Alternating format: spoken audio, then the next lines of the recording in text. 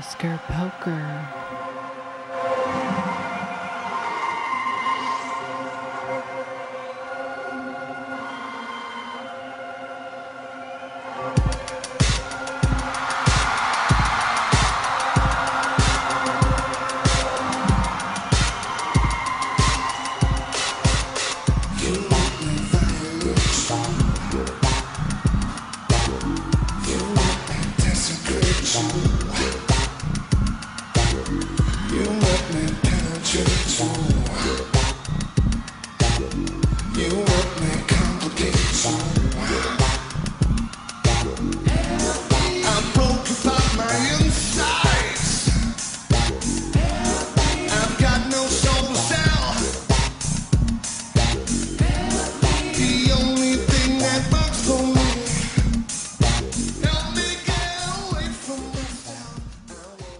Hi, I just called you on conference, and I think that it looks like Tom is... I'm here. Oh, hi, Tom. Hi, Okay. Tom. Hey, Sasha, how are you? Good. How's it going? But I was intrigued, Tom, by the one thing that you... one thing that had caught my eye in particular, or caught my ear in particular, when you and Scott were speaking, which was the idea that, as of right now, obviously without the unseen major films, that the prevailing sentiment is liked the Descendants, loved the artist. Now, how widespread or how frequently or how often have you heard that particular thought expressed? Just from the festival goers, for example, around Toronto or just in our little community. I haven't heard it specifically from Oscar voters yet because they haven't seen these films. Mm-hmm. It's just a kind of pattern. Haven't you guys heard that? Just even among the, not the critics so much, because they don't only like that gritty stuff. Yeah. I also like what you said or responded. It caught my ear what you said about the artist, which is that it's not going to win any critics awards, and the plot is a little bonbon, as you call it. That was great. I love that line. Our video. That's great. We are referring, by the way, to Tom O'Neill and Scott Feinberg did a. Tom does these ongoing video series on his site Gold Derby and goldderby.com, newly launched. Very cool and revamped. That's your plug, Tom. And their most recent thing was about, they were talking Best Picture, and Jeff and I both watched it, and so that's what we're talking about. Yeah, when you look at the predictions at Gold Derby for Best Picture, they are this way. Among just the experts, 35% of the 26 experts we have say The Descendants, 31% say Warhorse, 15% say The Artist, 8% say Extremely Loud and Incredibly Close. Jeff, I know you're backing Moneyball. That's in this other secondary cluster that gets 4%, but it just seems to be only those movies out in front. And when you break it down by pundit, who's saying what? The Artist has Dave Karger, Scott Feinberg, and Guy Lodge. The Descendants has Ann Thompson, Steve Pond, Pete Hammond, and Thelma Adams.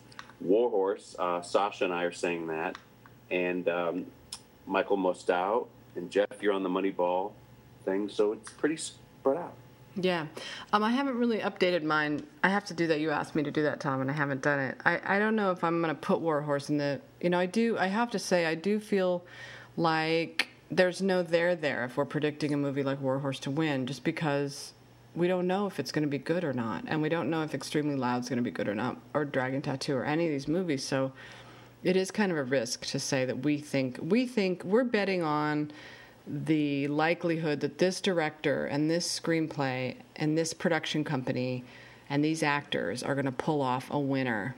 Let's talk about Warhorse for a second. Now, I say this as someone who has only spoken to people who have seen the Broadway play. Have you seen the Broadway play, Tom? Yes, I have. Mm-hmm. And Sasha, I wanted to see it. I didn't get to. Well, talk about bonbons. Am I... A little bonbon.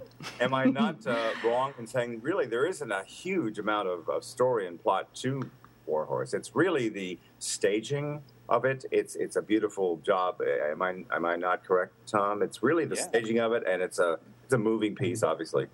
It's all about the puppets on Broadway. It was very telling at the Tony Awards that it received not a single nomination for acting. That, with a large cast, that was very telling.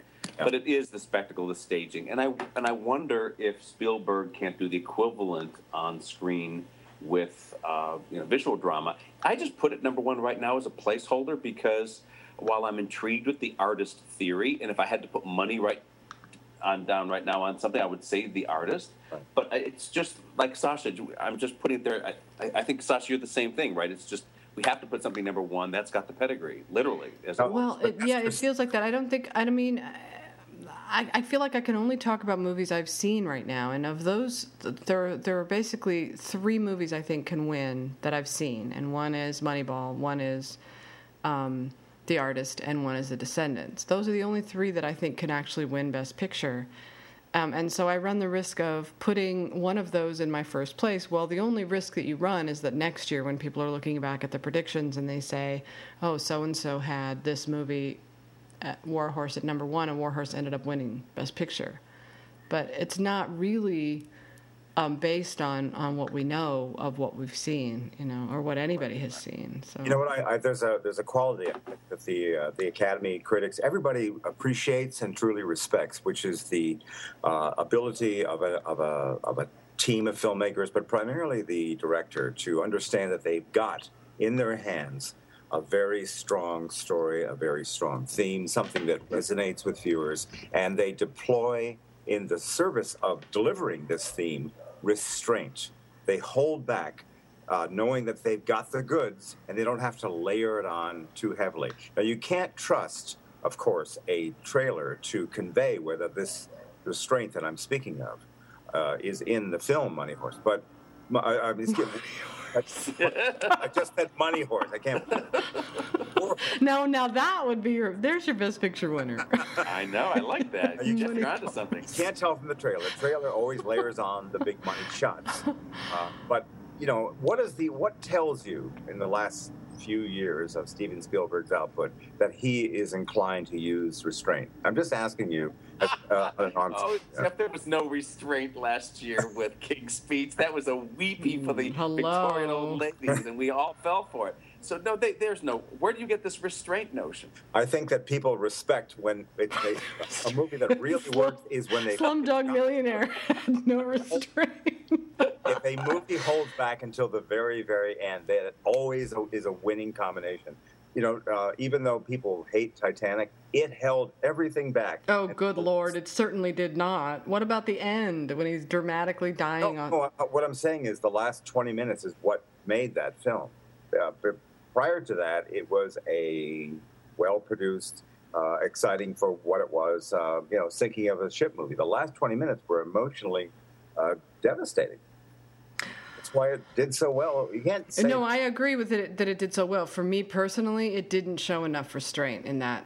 But I don't care. I mean, you can't argue Titanic. You just can't. You can say it's a bad movie, but it's also a great movie. It's both. Hey, speaking of that, just to go off the track for a split second, did either of you get invited to see the 3D Titanic portions that were shown, I believe, at the Paramount lot about a week and a half ago? I did not, no. I didn't get anything either, but they had a whole thing, and they showed, I don't know, like 6 or 7 scenes. I would have loved to have seen that just to see I know. I'm surprised they didn't invite you. It was probably just an oversight, Mm-hmm. But getting back to the whole Best Picture thing and Steven Spielberg, I can't diss the old Spielberg. He's one of my favorite directors. I've seen Jaws probably 100 times. I just watched it again this morning. I've seen it. If it's on, I'll watch it. I could go to church, or I could watch Jaws. I've watched Jaws. I know every line of that movie, every single shot. I know Spielberg's whole career. I'm not so much a later Spielberg as I am. I'm a pre-Schindler's List Spielberg more than I am once he started believing his hype and publicity that he was this, Peter Pan guy, that's when things started to go downhill for him. But I look at War Horse and I look at what it's about and I look at the trailer and I think to myself, that is going to be a great movie. I don't know if it's going to be a Best Picture winner. I don't know. But it's going to be, for me, a great movie. It's going to be a horrific movie if he doesn't hold back and show some discipline. That's all I'm saying. People respect an artist that knows how to divvy it out just so. That's all I'm saying. I don't know, though. I haven't heard anybody say anything about War Horse being overly sentimental. People that I've heard say it's not overly sentimental and that it's a really good story. Hey, Jeff, you saw the Broadway plays I did. The last 20 minutes, everything is there. when the plot turn, when everything comes to a head there, it is the restraint you're talking about. They hold back throughout the whole story. No, I'm not. The play is what it is. I'm just saying I don't see anything in Spielberg's tendencies as a filmmaker to hold back at all. Right. He's a very sentimental, shameless director, and he's shown it time and again. He just doesn't have that muscle, that discipline, whatever. It's not in him.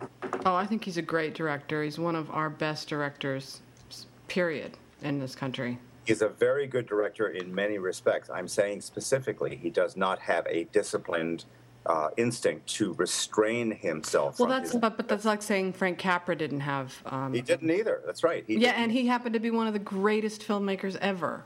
And his movies were sappy and sentimental, but they were It's a Wonderful Life. Can you imagine if that movie showed restraint? Can you imagine if when Jimmy Stewart's running through the streets saying, what is he screaming at the end of the movie where he's happy because he just got says life. Hello pharmacy, hello bank, hello building a loan, Mary, all of that. If the director had said, hey, Jimmy, can you just bring it down a notch? Can you imagine? I mean, that's one of the most intense, and E.T. is one of the most, emotionally satisfying films ever.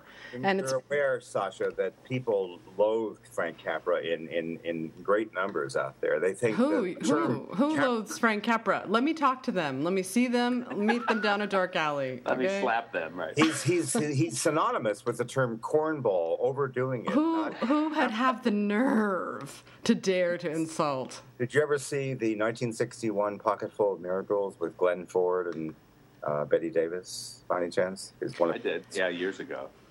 I saw that recently. That's really cornball. That is not.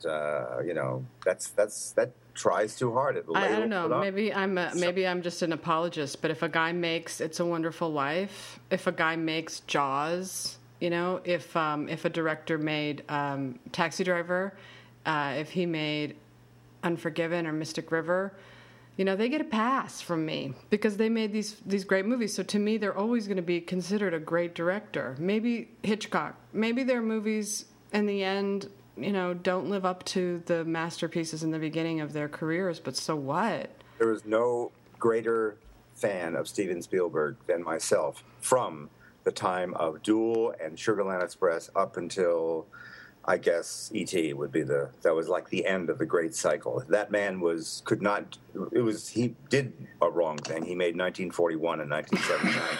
But other than that, he was pretty much unstoppable throughout the whole thing. Yeah. Now but you look at the 80s and, what was also one of the greatest things he ever did was the third Indiana Jones film. That was one of the most perfectly rendered, delivered, kind of Saturday morning serial action adventure movies. I love that film.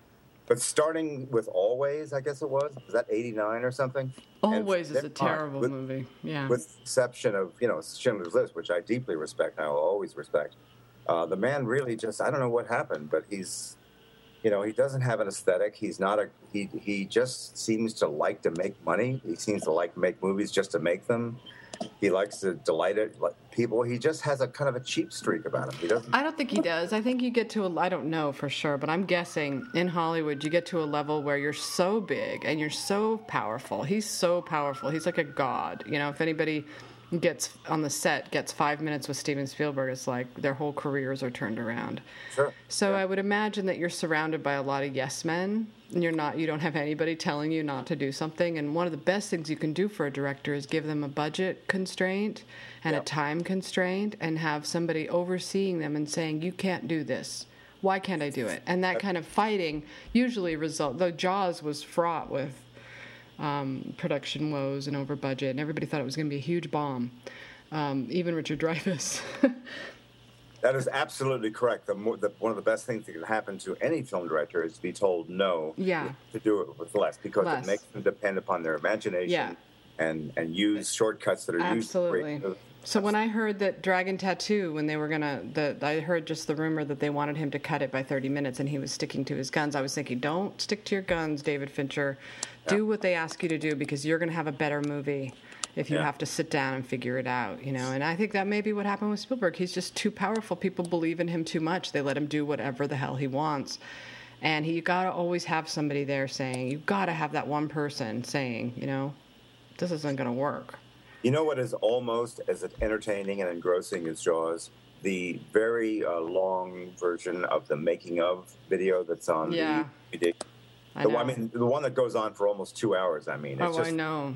It's a fascinating. They had it on the original Laserdisc way back when. Then they took it out and truncated it, and now they've got the full thing. Yeah. And it's so great to listen to everybody talk about all the tragedy and all the anguish and the constant threat. I'm going to be fired. I'm going to be fired. I know. And Richard Dreyfuss saying in Time magazine or something like, this is going to ruin my career, this movie or something. Little did he know what waited ahead. But I saw Jaws as a teenager. My sister and I would do the thing where we were in the valley in the multiplex and we'd wait in line for 2 hours to get in to see Jaws. And we watched it. We counted. We saw it 14 times when it played in the movies when we were kids, and I've just watched it my whole life, and up to this day, I'm still not sick of it. I just think it's a perfect movie, you know? And I think one of the things that he said, Spielberg, during was that he said if he kept shooting and stayed out in the water and didn't stop, that they would be less likely to fire him if they came back in.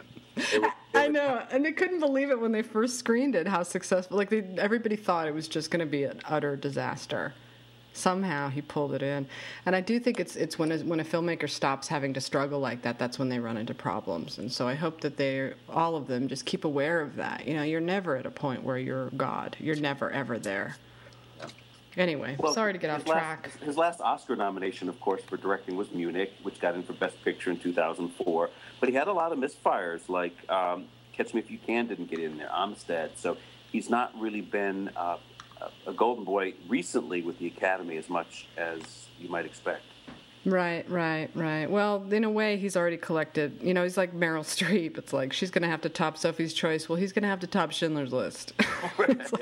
How do you top Schindler's List? So people that are predicting him, and, you know, Tom and I are just sort of predicting him half-heartedly. It's not like we're very confident. It's just people put him there because he's the de facto frontrunner. But Warhorse is going to have to be better than everything this year, and it's going to have to pretty much be better than Schindler's List to win. Now, wasn't it Rebecca Keegan who wrote the book about DreamWorks, the history of DreamWorks? You guys remember, you know Rebecca Keegan, formerly of Time. Mm-hmm. Right, well, Nicole Laporte recently wrote the... I'm sorry, Tom, you're correct. Nicole Laporte, that's what I meant. Yeah. Mm-hmm.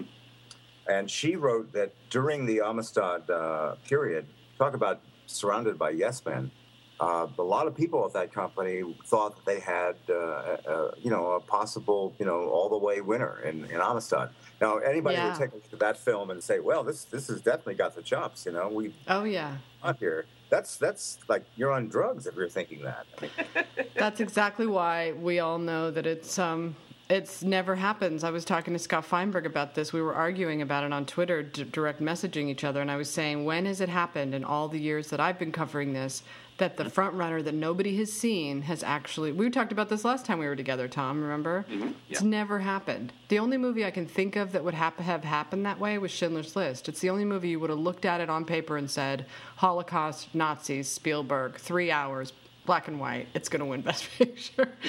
But you can't do that with any other movie because the expectations become impossibly high and no movie can live up to it. And it just, on paper, is a whole different thing. Right. I can't tell you how many movies, Munich included, that people... Remember Munich? I remember being interviewed by a reporter, what's going to win Best Picture? Munich, but it hasn't come out and nobody's seen it. It doesn't matter. It's Spielberg. It's about terrorism. He's going to win. It's going to win. It's going to win. Spielberg might be the worst one who gets labeled with that. His movie's going to win Best Picture, you know. Well, that movie was killed by a Time magazine cover in which it was proclaimed to be a work of genius, I believe was the word used. Do you have any recollection of that? Only on Hollywood Elsewhere, as it played out very dramatically. Well, basically that was published by Marvin Levy, and the Time magazine guy, I guess, maybe having seen it. I don't remember the particulars. Either they saw it or it's a copy editor at Time. Right. You're right, though. It was too much moxie. But it wasn't a good movie. I mean, it was mostly a good movie. It was missing a third act. It was missing a third part of the story. Two-thirds of it was there, and it was good. But it didn't finish. He rushed it, There was too much expectations, too much pressure on him for that. It was impossible. Can we speak for a brief second, and we'll get back into the extremely important business of predicting films to win. Haven't seen. Just a second. But I've got these 2 gala tickets, Tom, to the Hollywood Awards. And it's like, I got a table and everything. Nice. And I don't have a date. You want to go, Sasha? I just have these 2 tickets, and I'm thinking. I got invited too, bro. Oh, okay, you're going. I'm not going. I'm sending my nephew because he really wants to go. Okay. I've got 1 ticket. I'm going. I'll see you there, Jeff. I'll sit with you. Oh, you guys are all going? Maybe I'll have to go then if you're all Sasha, going. you have to come. Yes. Jeff's got an extra ticket. Be his date. I've got an extra ticket, yeah. What, you don't have a date? If you don't have a date by Monday... Forget it. I'm not going to take anybody. So if you want the ticket, it is yours. Forget it. You're not going to take anybody? Side comments together. It'll be fun. Yep. However, in order to see this, I just want to say, I mean, I wanted to go, but I don't know what I was thinking. I thought it was maybe Tuesday or something. But I know it's Monday. It's tomorrow. There are 2 competing things going on. One I really wanted to see. Not that I think it's going to be that great a film, but I want to see it for Eddie Murphy's sake. I want to see, dear. Tower Heights, which has its first screening tomorrow at the ArcLight with a big crowd and everything.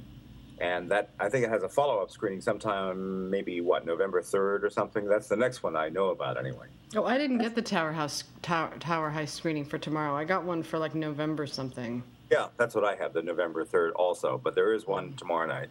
And there's also, I'm going to have to forego, apparently, although I begged on Friday the people from Graham King's outfit and also from Film District, I want to see Johnny Depp's film because there's got to be a redeeming factor or two. Why do you go Your cynicism.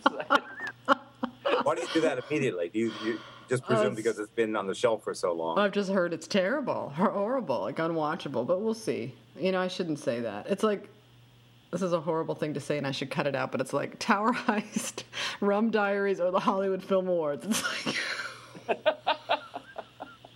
which is the worst thing to have to go to? You don't think that Rum Diary might have... What I mean is, I thought it might have some redeeming characteristics, maybe some moments, maybe maybe Johnny Depp's performance doing for the first time a non-parodistic, low-key performance. Maybe it'll be kind of interesting. Maybe. Aren't you sick of watching him with a mascara on his eyes? It is a bit much, yeah. Acting just silly, right? Yeah.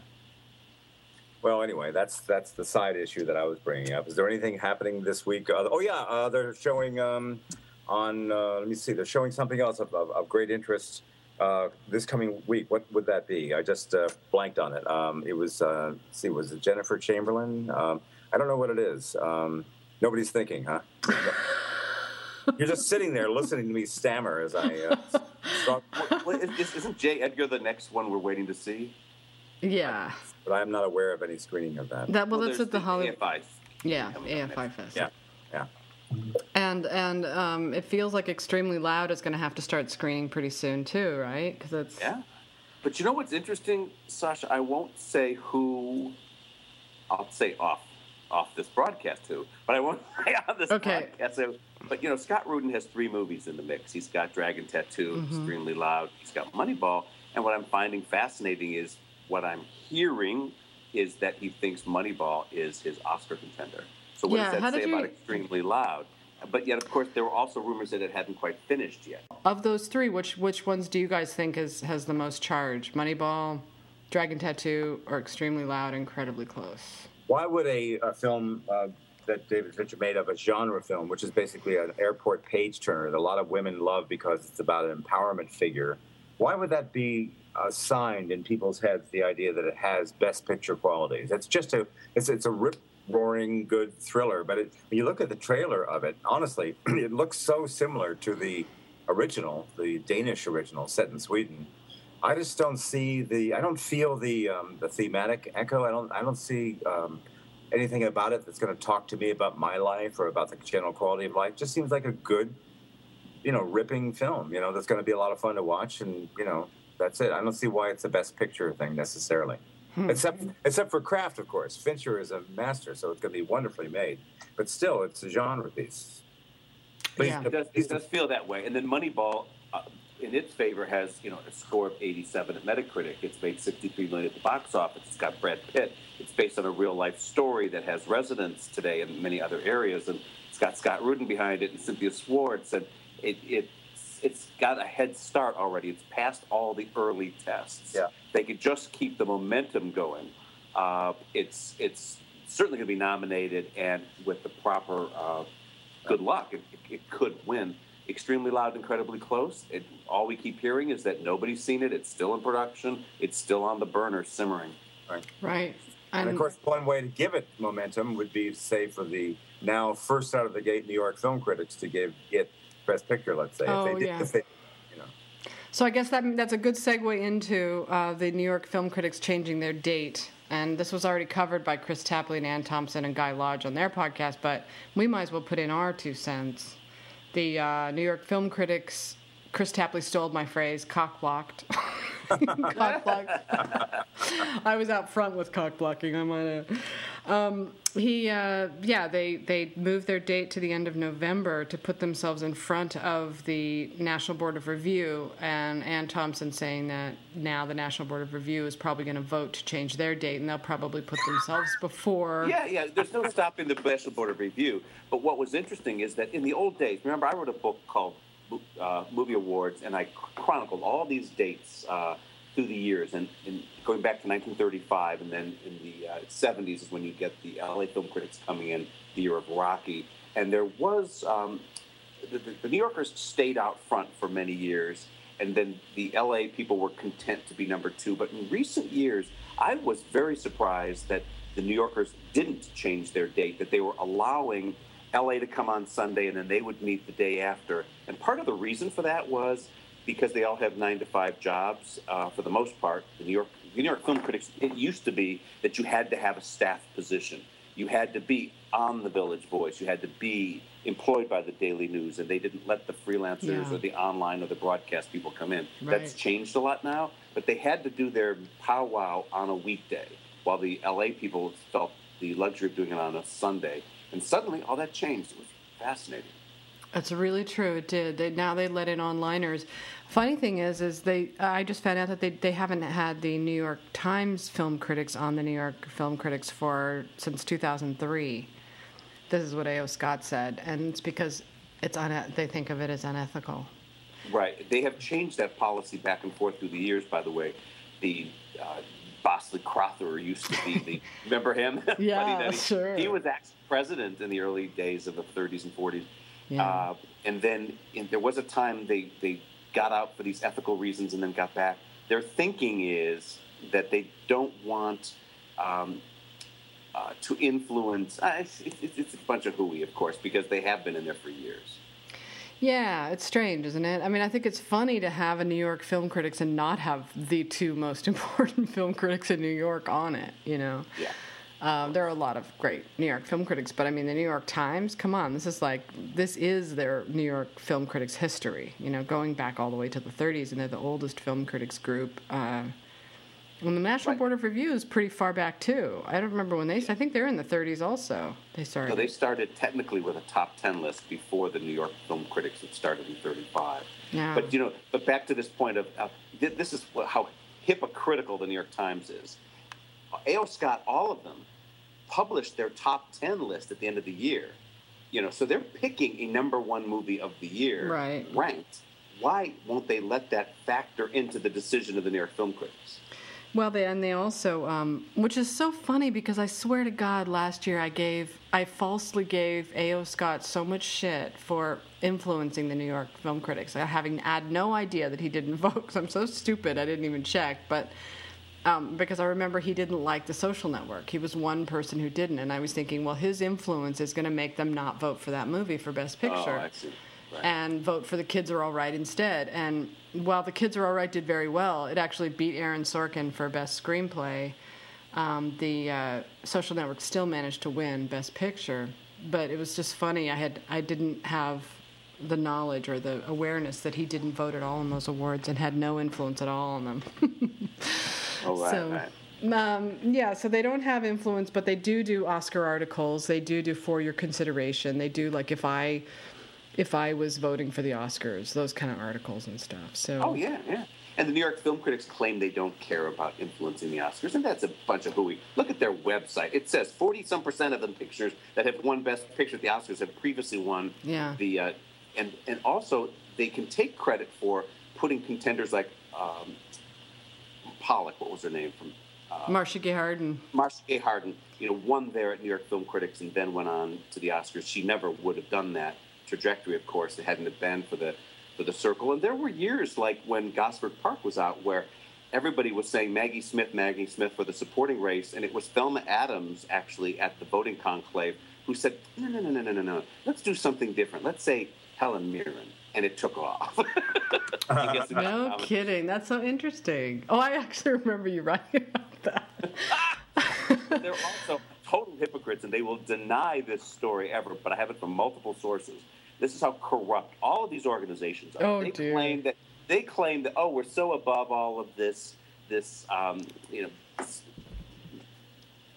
groveling after money and influencing the studios. That's nonsense. The year of Far From Heaven, when they gave it 5 awards, with the most in the history of the New York Film Critics Circle, tied only by network or broadcast news, the most. They didn't give it to Julianne Moore because by that point in the voting process during the day, that vote came last. And somebody said, oh my God, we've already given it 5 awards. We can't give it any more because what studios will buy a table? Oh, dear. So the one thing that made Far From Heaven so divine was the one thing that didn't get an award when Far From Heaven won the most in the history. So that's how corrupt that group is. You have a similar story with Sideways at the LA Film Critics.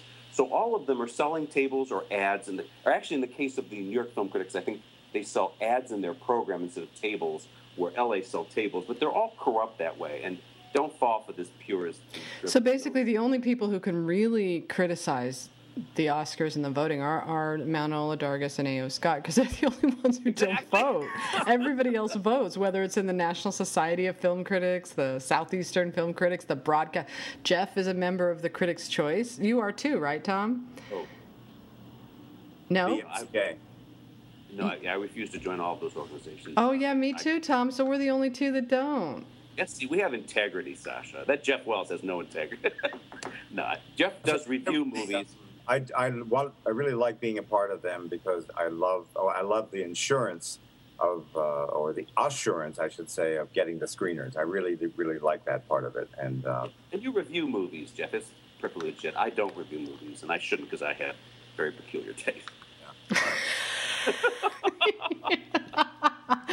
Well, I know, but what I mean is that it's all boundaries issues with these awarding awards. I mean, Jeff accepts Oscar ads, and Thelma Adams is trying to do Oscar ads, and she votes in the New York Film Critics. I mean, it's it's all blurry around the edges. So for groups to really start criticizing Oscar bloggers or any other critics group, when they sort of stand above the National Board of Review so snottily, it's like, well, I don't really see a lot of difference there, Thank you. That needs to be said because everyone beats up on the National Board of Review for these same things that they're guilty of themselves. Exactly. Yeah. I mean, yes, it's true. Nobody knows who they are really, but I mean. You have blurry lines here. I have a question for you. I just have as you know, I raised some money from some people who read the site, plus a guy who came in with a lot of money and gave me over $2,000 so I could pay for 3 screenings of Tyrannosaur, and that was something I was very proud to have done. There's a phase 2 now being contemplated with Olivia Colman and Patty Considine coming to Los Angeles. And I would like to see that happen also, just for the sake of the movie getting at least a little play in with interviews and whatnot. I don't think the movie's not going to happen, and I don't think Olivia's really going to happen because it's too glum. But she's magnificent, and the performance is magnificent. But people are going to, I think, withdraw a little bit because the British miserableism that you know. I don't think it's the British miserableism. I think it's the physical and. Don't mention that thing. Don't mention that thing. I'm not going to mention it. I'm just saying that a friend of mine saw it, and she's a critic, and she said she almost walked out after the first 5 minutes. She could not take. Wait a minute, hold on. She said that? That's really shallow. I wouldn't take her word. I'm not taking her word. I'm saying I particularly myself I will confess to you that I never actually saw the movie Precious. I think I told you that. And abuse is really hard for me to watch because of my own background. And not to give anything away or say too much, but it bothers me in a way it probably doesn't bother a lot of other people. Well, actually, I don't mind talking about what you're talking about. I'm talking about the physical abuse, but I'm also talking about the abuse to animals. And that's the thing is that that's one thing I can't take. It's like I can't take it. I will have to turn away, and I will have to cover my eyes. I can't. You don't see it, for number one. You hear it. And there is remorse immediately. He's just a man who can't control his anger. It's not like, oh, that felt good. I'll kill another dog. You know. It's like there's obviously, he's the only friend. He's killed his only friend. It's so, you can't be that simplistic in just saying, I'm going to see it for your sake. I'm just telling you, if it weren't for you, Jeff, and I heard about that, I wouldn't want to see it. And I think that it's important for you to acknowledge that when it comes to Academy members. They're weird about stuff like that. I mean, they watched Precious. They voted for it. They loved it so much they gave it screenplay. And a supporting actress. And I don't know how Precious stands up with this one because I never saw it, I have to say. But let me tell you, Precious doesn't even begin to be in the realm of not just the emotional impact of the last third of this film, but also just the chops that Patty Considine displays, way above the level of Precious. Precious was fine. I mean, but I'm talking about in terms of being able to withstand what you're watching on screen, not if it was a good movie or not. Then, all right, there's a difficult moment in Tyrannosaur. We acknowledge that. I acknowledge it. But it's over in a matter of seconds. Whereas in Precious, you had to watch Monique do her torture thing with poor Gabby for a long time. It was very prolonged. And, with the cigarettes and, Yeah, see, no way would I ever watch that. Macaroni and cheese and everything. Mm-hmm. I didn't want, that went on and on and on and on. And then she finally had her big moment and says, what about me? I want my boyfriend to and all that stuff. Oh, Jesus. That was a long set. Tom agrees with me. See, Tom and I are bonded at the hip about Precious for the rest. I know. We were this two soldiers who stood on the field fighting against Monique's arrogance during the Oscar campaign, but she won anyway. Yeah, she won. She wasn't going to lose. Yeah. Well, anyway, I want to see it because it sounds great. But to my ethical, I don't think I should. What I'm saying to myself is, they don't have any PR people out here. They have Steve Beeman in New York. I'm just talking out loud here. They don't know that. I don't think that the person representing Strand, the in-house person, may not have the. I want to put this correctly. I don't know that they're going to get as much attention for her as could be. I don't know. I shouldn't say anything too precisely, but I don't think I should do any more than just kind of like attend the party or whatever. I don't think I should be involved for I don't want to be seen as too much in the. I know that I'm seeing. I wouldn't go any further than what you've done, which is more than anybody has ever done. Yeah, I think I should let it go. Yeah, and it's great that you're doing it because it's what you're promoting, Jeff, is the people seeing the movie, appreciating it. And I think everyone is extremely impressed by your campaign. It's really absolutely it's all from the heart, and it's just really noble. I think everybody I've heard talking about it has enormous admiration for you for doing such a thing. Same here. And what you're saying is we just want people to see the movie. If you go a step further, you're going to start saying you're advocating for the Oscar. Yeah. And that will turn people off. Yeah, I think I just leave it alone and leave well enough alone. Right, because the next step they need to do is to take screeners, ship them to those 1,300 members of the actors branch, which costs, about, depending on how you do it, anywhere from $5 to $15 per DVD. Somebody has to raise that capital and do all that. You're saying to produce and to mail, the cost per screener for the person sending them out is between $5 and $13. Did you say? Correct. You can get it done as cheap as $5 to $6 if you ship it. If you do not do the watermarking and you just ship regular mail. Right. But if you do the watermarking and you do it Federal Express, it gets up to $15 to $20 per Academy member. Well, that's not going to happen then. Right. I mean, they just don't have the money. That's all there is to it. But Jeff, I tell you what, if it is that kind of performance, if it's really that good, then What did you the say buzz will that? carry it through. The buzz will carry it through, and she does have a really good chance at a nomination. You know, if it is that good. I mean, I'm only saying that because I've heard people say it's like the best thing they've ever seen all year. Guy Lodge said it was the best performance, male or female, that he's seen all year. And I'm saying I don't always agree with Guy Lodge. In fact, most of the time I don't. Like he would have said Juliette Binoche's performance in that. Oh, you're kidding! Not that cut. I'm just saying that's sort of his. He's got very esoteric taste, and so I have to see for myself. But I'm just saying that if it is on that level, then there's nothing stopping her. She will get nominated. They will make an effort to see it if it's that good of a performance. Yeah. I think. Okay. All right, so what else do we have to get into, or should we? Well, the last thing, let's talk about the event of the weekend, okay, which is Martha Macy, what's the blah, blah, blah, which is Martha Macy, May Marlene. Martha. Thank you, okay. 75 on Metacritic, Yep. 86 on Rotten Tomatoes. It did very well at the box office this weekend, and we know that there is that, Gabby Sidibe is a good example, or Carey Mulligan, Jennifer Lawrence. There's that unknown slot among the five. Sometimes two get it in 1 year. That can go to the newcomer. You know, last year it was Jennifer Lawrence. This year we have a few of them like Felicity from Like Crazy. I guess the question to discuss is, based on the early fifth success, slot. Yeah, is Elizabeth Olsen a real contender? Absolutely. And the reason is, to me, is that she's got Fox Searchlight behind her. She's an Olsen, and she's naked, and she's beautiful. So.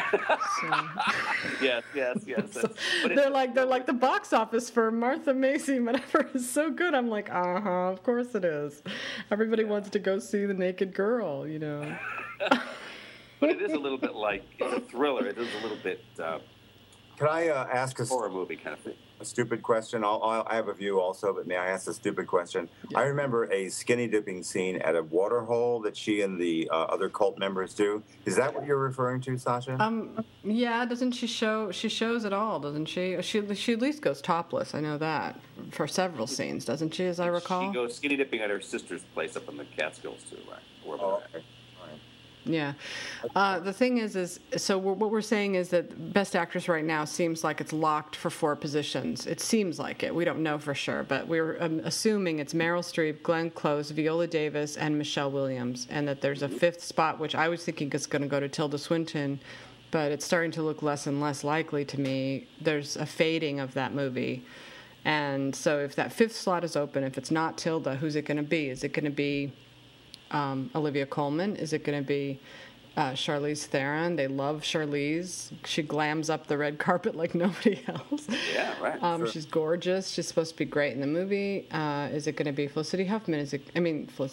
Felicity Jones. Is it going to be Elizabeth Olsen? Keira Knightley? Rooney Mara for Dragon Tattoo, you know? Keira Knightley would be a supporting, would she not? Well, they haven't decided yet specifically. They are considering dropping her to supporting. I talked to. That would be a perfectly sensible thing to do. Oh yeah, she'd probably get nominated in supporting for sure. I agree.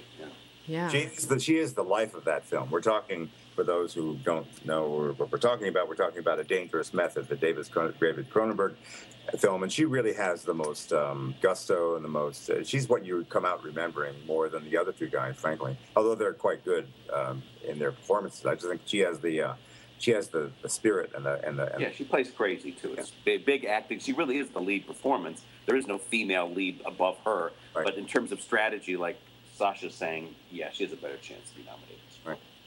Yeah. Hey, by the way, did anybody happen to see the runaway big hit of the weekend? I haven't gone to see it. I was wondering if either of you two, Sasha, did your daughter want to go see it, or did you talk about it? I'm talking about. No, I don't want to see it. Thank you. For 2 reasons. Yes. You saw it, Tom? No, I don't want to see it because it's going to be too scary. Did you see 1 or 2, Sasha? No, I didn't see either of them.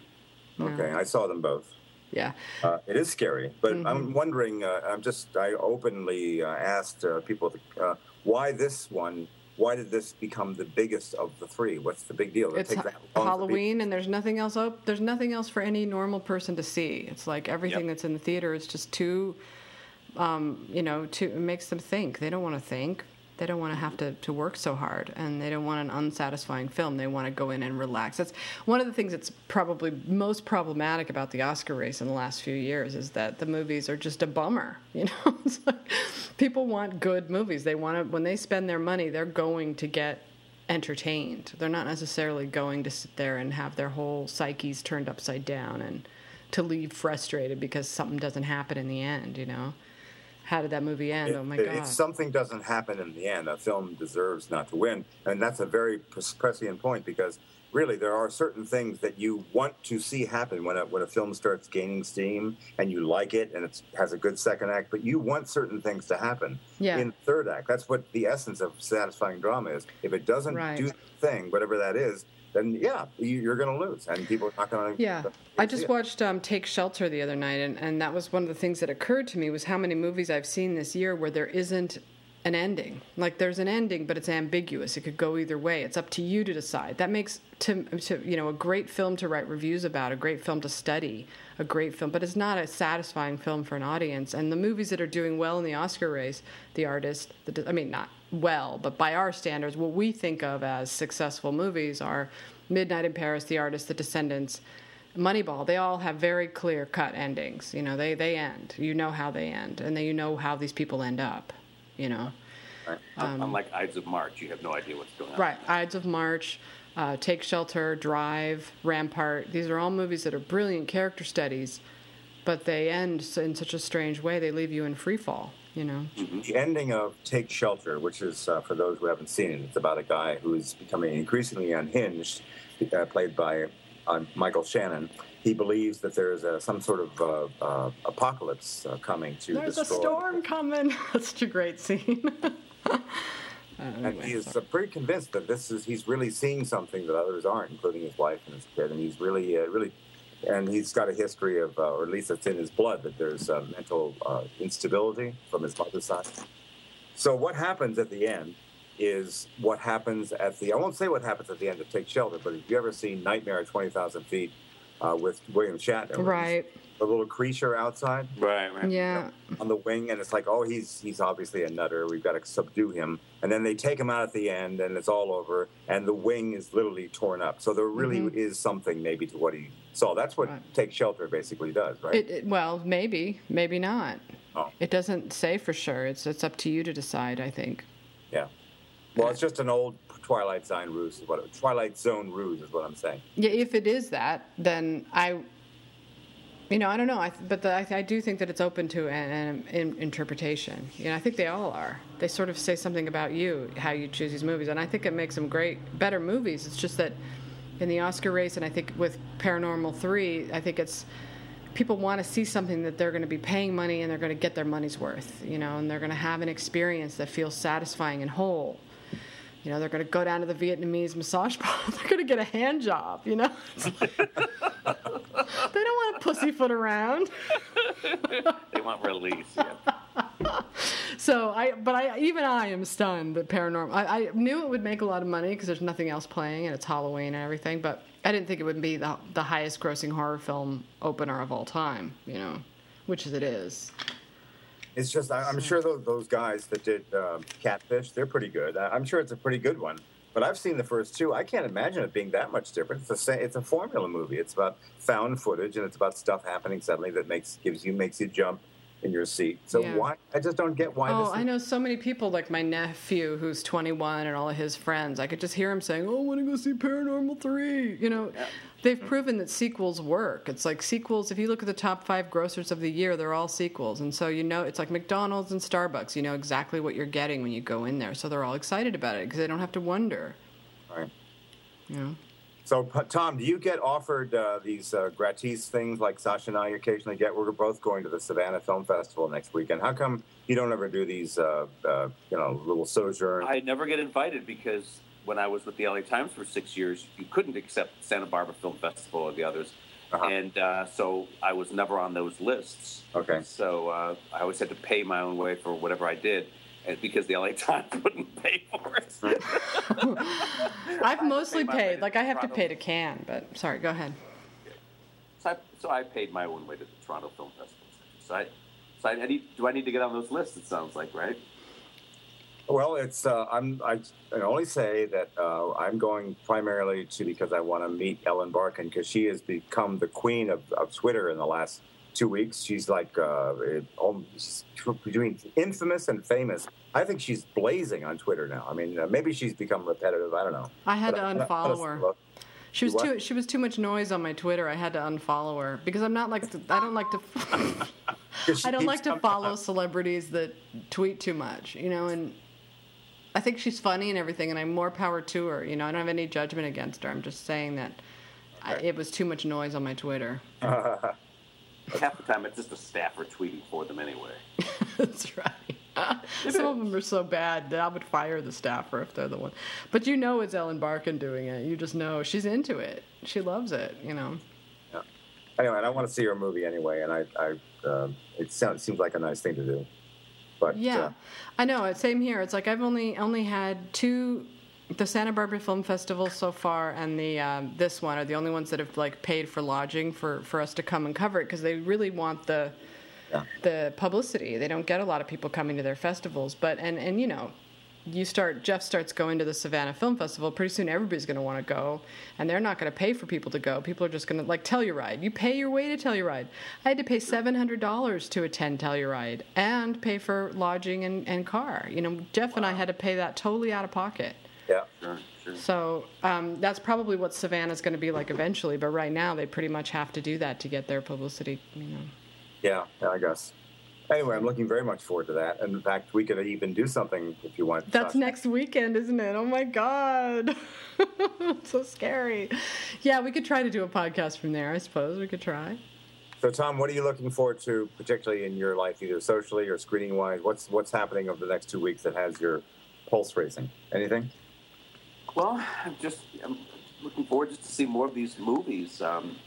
And I just spend my time night and day dealing with I now have 14 people on staff at Gold Derby, 10 on the tech side, and we're building the site behind the scenes. So it's all the functionality you see, all the drag and drop menus, and all of that is a very labor intensive and management intensive task. And it's so much fun though because you get your own baby and you're doing it and building it with other people. Oh yeah. So that's pretty much what I do night and day. Man, that's a lot of salaries, Tom. I was just thinking, I admire your ambition. I admire your moxie for doing and investing in this magnificent analytical software that you're deploying on Oscar Derby, which I've called Oscar Bowl. I know, but I have depleted everything from my life savings to my IRA accounts to the rest of it. And it's I'm hanging. It's going to be quite a drama getting through this Oscar season, but I'll get through it. I'm just sorry that Mark Gaddafi is dead because he had $200 billion that he could give to all of us to fix our site.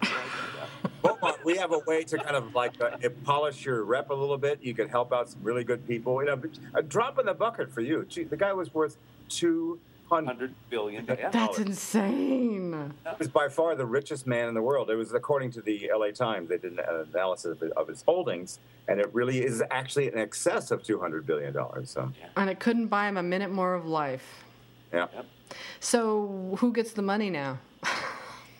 Well, if the country has, I would think the country would be able to seize assets, wouldn't you think? At least. Yeah, but the UN, that same article said the UN has only released $1.5 billion to this new government because everyone's a little skeptical. Yeah. They're waiting, Interesting. Wow. It's exciting, though. So does Obama get the credit or does France get the credit? Who gets the credit for killing Gaddafi?